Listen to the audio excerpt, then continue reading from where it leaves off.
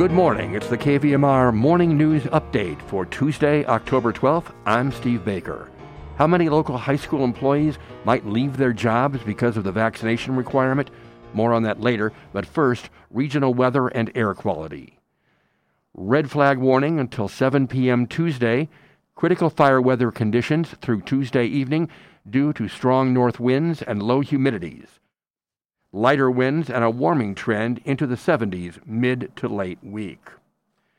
In Nevada City, Grass Valley, the Air Quality Index, AQI, forecast for today, 24, good.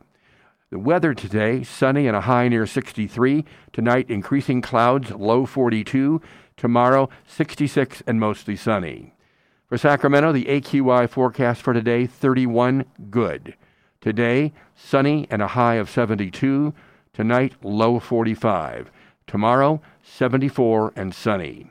And for Truckee, Tahoe, the AQI forecast for today, 13, good. Today, sunny and a high of 44. Tonight, low 18.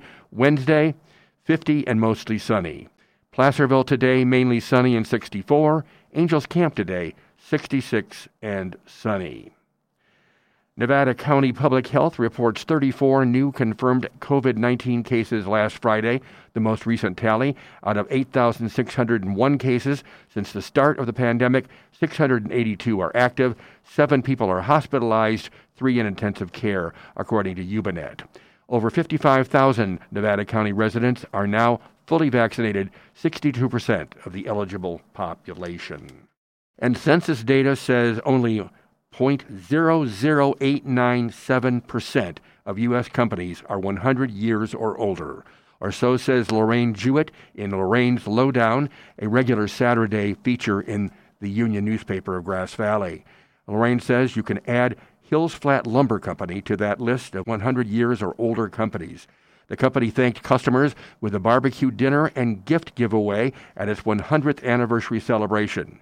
We barbecued 300 pounds of USDA prime tri-tip and 400 pounds of chicken, reports Hills Flat CEO Jeff Pardini, who owns the company with brothers Jason and Kenan and sister Deborah and her husband Dave Caddy.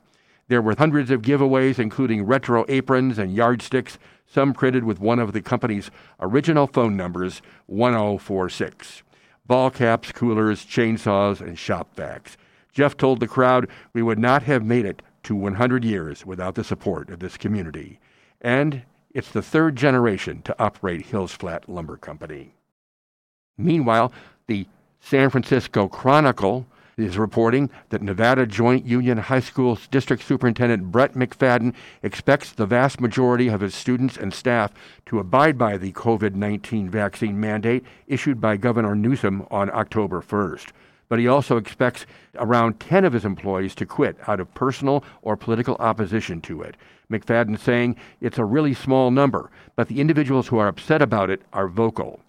The silent vast majority of educators are saying, okay, we'll get vaccinated. As a small minority of teachers and parents across the state protest vaccine mandates, one legislator is considering ways to strengthen the new immunization requirement by eliminating a controversial public health loophole state lawmakers had previously removed for the 10 other required vaccines for California students.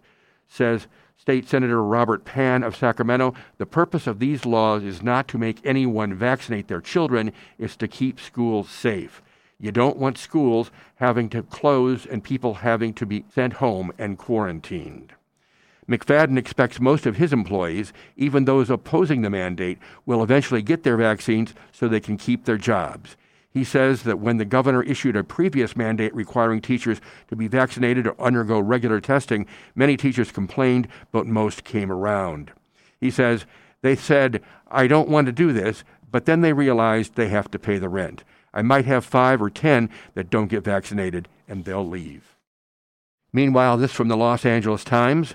After more than 5 years of intense scrutiny and effort, California on Friday became the first state to make ethnic studies a required class for high school graduation to help students understand the past and present struggles and contributions of Black, Asian, Latino, Native, Indigenous Americans, and other groups that have experienced racism and marginalization in America. Although critics from across the political spectrum remain, the bill garnered overwhelming support in the legislature and was signed into law by Governor Newsom, who had vetoed a nearly identical measure last year. At that time, he called for a revised and completed state curriculum guide for ethnic studies, one that would be, he says, balanced, fair, and inclusive of all communities. The revised teaching guide was completed and approved in March by the State Board of Education. The requirement would first apply to those who graduate in 2030. And the Sacramento Bee says the Sacramento live music scene is kicking into a higher gear this week. Here are some of the events. Today, the Eagles, who formed in 1971, bring the Hotel California tour to Golden One Center, while Flogging Molly and the Violent Femmes perform at Heart Health Park at Cal Expo. Fish comes to Golden One Center on Friday. Also Friday, the Dead Kennedys perform at the Ace of Spades. John Hyatt and the Jerry Douglas Band play at the Crest Theater. And in Nevada City this Saturday, it's Scottish fiddling legend Alistair Fraser and Natalie Haas at the Nevada Theater, paulemerymusic.com, and Devendra Banhart this Sunday at the Center for the Arts in Grass Valley.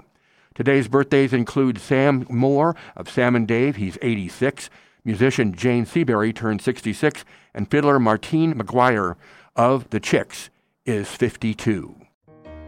Now stay tuned for fun times and fine music on the Tuesday Morning Show with Mr. Paul Emery.